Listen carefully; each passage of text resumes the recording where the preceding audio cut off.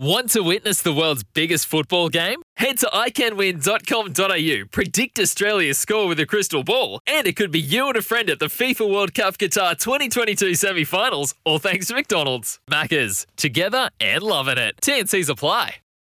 G'day, Mike Hussey here, but you can call me Mr. Supercoach. KFC Supercoach BBL is back and there's 25 grand up for grabs. So what are you waiting for? Play today at supercoach.com.au.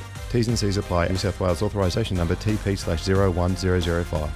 To the imitation zone. Well, of course, the ECB, England and Wales Cricket Board, is home in London around Lords. But they won't be calling Chris Silverwood or Ashley Giles to London anymore. They haven't got a calling there. They're out. They're gone as a result of England's woeful performance, not just in the Ashes, but over the last year or so in Test cricket in particular, which is a good thing because it means that Test cricket still matters to them, and they are really going to go about making changes there. And who will come in, I do not know, to be perfectly honest, but they'll come in under pressure. They've got to find a team, to be honest. They've got a captain who needs a team. They've got an ageing bowling attack, and what happens from that point onwards, we do not know. But it's of interest to us, John, because we have 3 test matches against England coming up later this year, all going well. We've been gifted 3 tests on the basis that we are now the world champions, and people want to see us a bit more often, which is great. But England, at this point, you'd have to say New Zealand would be warm favourites. Yeah, and we were there just before the World Test Championship final, weren't we? And we won that 2-match series 1-0. So recent experience over there. And when we have talked to any players, they've already got their eyes on that, don't they? That's almost the big carrot for this season.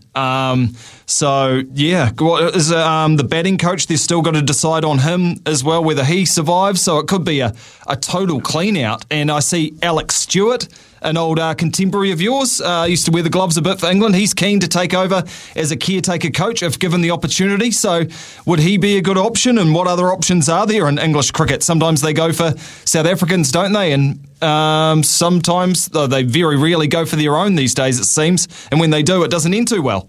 Well, I don't think the batting coach is going to last long, and he shouldn't because they can't bat. Here's the thing. His name is Graham Thorpe. And you might remember at the end of the Test match in Tasmania, there was all sorts of controversy about out late drinking, etc., and Graham Thorpe was involved in that. So I don't think that augurs well for him and his interview with the respective parties concerned. So the last thing you wanted to do is get into trouble off the field when your team isn't performing on the field. So a lot of pressure on him for, I think, just a clean sweep, a massive broom going through the hierarchy of English cricket. To be perfectly honest with you, John. 0800 150 811 is our phone number if you want to join in on a number of these issues. So England are about to be revamped, and whether they come together quickly enough to challenge New Zealand will be very interesting indeed. One of the other interesting things, and quite incredible, is that for a lot of people in Australia, they find it hard to believe that Justin Langer's fate will be decided today as to whether he will keep the job of the Australian cricket coach. Now, by world standards, if you win a world title not that long ago, and then you come home and in the most important test series of the lot, you dominate, win 4-0, possibly 5-0, you would think your job is pretty secure. You would be thinking, yep, that was what they wanted me to do. I've rebuilt the team after Sandpaper Gate, etc., pulled it all together. We've had the issue with Tim Payne, but we've made the transition with a new captain. But it seems the new captain, Pat Cummins, is not really seriously endorsing Justin Langer, which suggests to me that there's something pretty murky going on behind the scenes in the dressing room. We got a taste of Justin Langer, didn't we, in that documentary when they filmed the Australian cricket team around England. We got a little taste of his moods from time to time. And he's obviously a very powerful force. Maybe it's too much. Maybe it's become too much. Yeah, he seems like an abrasive sort of character, Smithy, which Aussies love, don't they, normally? Like, you know, a bit between the teeth, you know, world's against us, that kind of style, a little bit cocky in his ways, do it my way sort of style, or does that not gel well with Pat Cummins and the new direction Australian cricket told us they were heading in? I'm just not sure. Is there personality clashes here?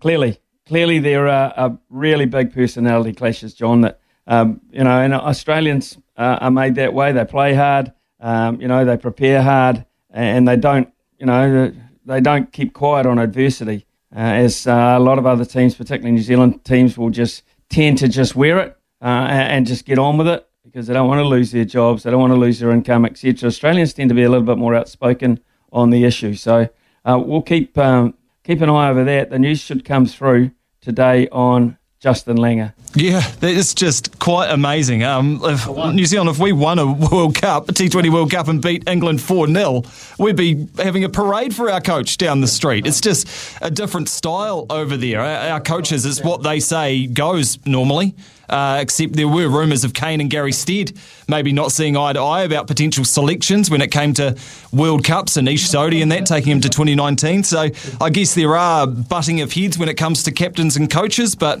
they sort them out in New Zealand, and they seem to publicly do it in Australia and not sort it out. Yeah, it's quite right. Smithy says, Ken, why don't the English get Alistair Cook involved? One of their best test batsmen ever, could do a lot worse.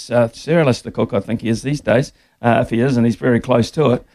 Look, he'll be on the list. He will be on the list. They need men of performance, men of principle, etc. Certainly, I would think he would be quite good in terms of the batting side of things. Tactically, he was a relatively successful captain, but it might go a bit deeper, a little bit older than that. I remember back in the 80s when they had trouble with not so much a poor performing England side, but a side that sort of lacked direction for the amount of talent that they had.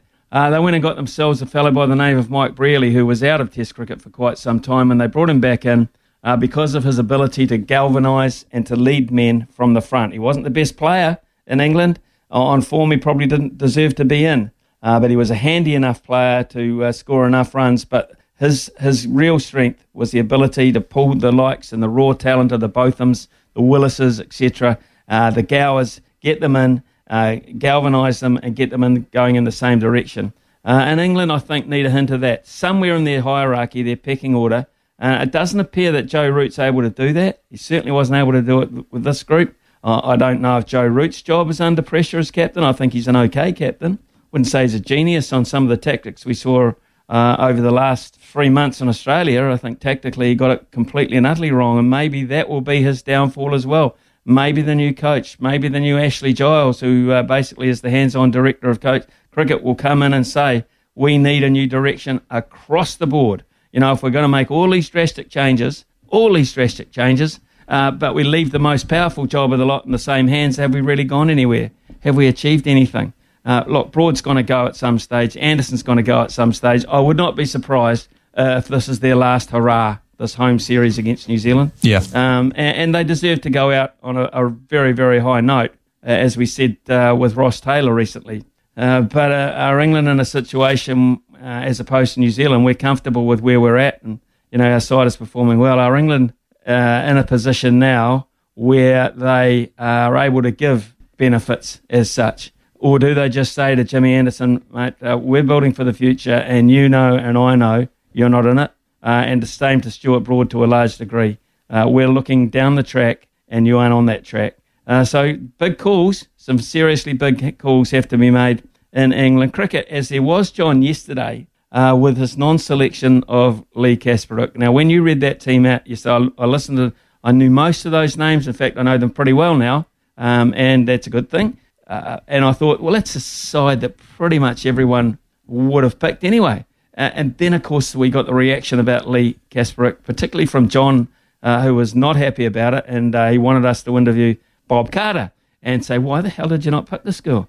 Look at her record. Look at her level of experience. And you've gone for Fran Jonas. Yesterday I didn't hear Bob Carter himself, but I heard the story that he thought by picking her, she's a left-arm spinner, that would cover all their bases in terms of bowling to right-handers and left-handers. You weigh that up with no experience for the big occasion, bowling to some very fine players and leaving out someone who's performed against those players. That is the kind of call that puts your neck on the line. Yeah, strikes me as someone who's done too much planning, maybe, when you delve in too deep, and rather than just going, who are my best players, who are my best 15, who's my best spinner outside of Mealy Kerr, and right up there actually stats-wise with Mealy Kerr, if not better. I think sometimes Smithy, cricket especially, you're like, oh, you need a good matchup with a left armer against a left-hander, or a left armer takes the ball away from a right-handed batter. So you really do your matchup homework a lot, but you kind of go past the fact that Fran Jonas has no international one-day wickets, with Lee Kasperek, who has over 50 of them at an average of under 20 and an economy rate of 4. So I think sometimes you just got to go with a gut feel rather than what your planning is telling you about who turns the ball away from who. It's just who's your best spinner. And Lee Kasperek, it looks like it's her, Smithy, for the last not just season, but seasons on end. Well, I also look at it this way. What have we been discussing with the Black Caps for this part of the season anyway, is the fact that we haven't got room for a guy who can get 10 wickets in an innings in India, Ajaz Patel. So all of a sudden we're talking about having spin options of all sorts on pitches that don't spin. Do our pitches spin all of a sudden? What she also is, Lee Kasperek, is a very, very experienced slow bowler, taking the pace out of the game. Flight, guile, that sort of thing. Mitchell Santner stuff, Dan Vettori stuff, not prodigious spin. I don't think prodigious spin is going to win the World Cup for New Zealand. It's our ability to defend, bowl tightly, and to score runs. I don't think we're going to spin anyone out to win the World Cup. I'm not sure anyone will in New Zealand conditions. We know that.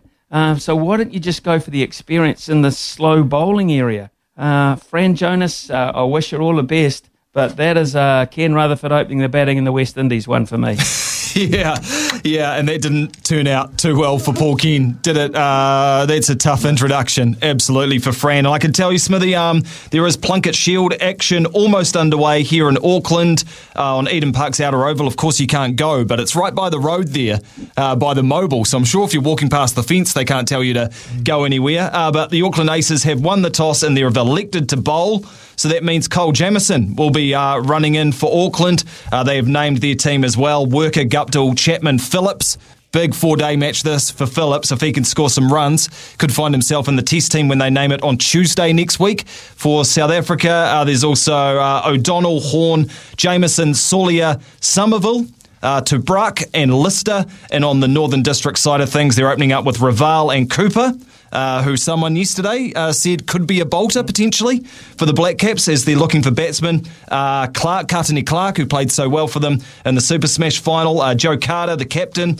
Tim Seifert, Colin de Gronholm, Mitchell Santner, Tim Southey, Randall, Wagner and Walker. So some bloody good cricketers on show, Smithy. Unfortunately, no one can actually go into the ground to watch them. But that starts at 10:30 this morning with Auckland bowling against Northern. And that, folks, was part of the multi, remember? So we're going to have to be patient for that one. It's a 4-day game, but that's the first ticket on the multi at $1.75 backing the Northern Braves. A very important game, not so much a trial match, but also I think a confidence-building match for Jamieson in particular, and also for Phillips. If Phillips was able to get 100 in that match, I think his name would go pretty much close to the top of the pecking order in terms of replacement for Ross Taylor and Kane Williamson in that group. So that's what New Zealand selectors will be hoping for out of that particular matchup. Yeah.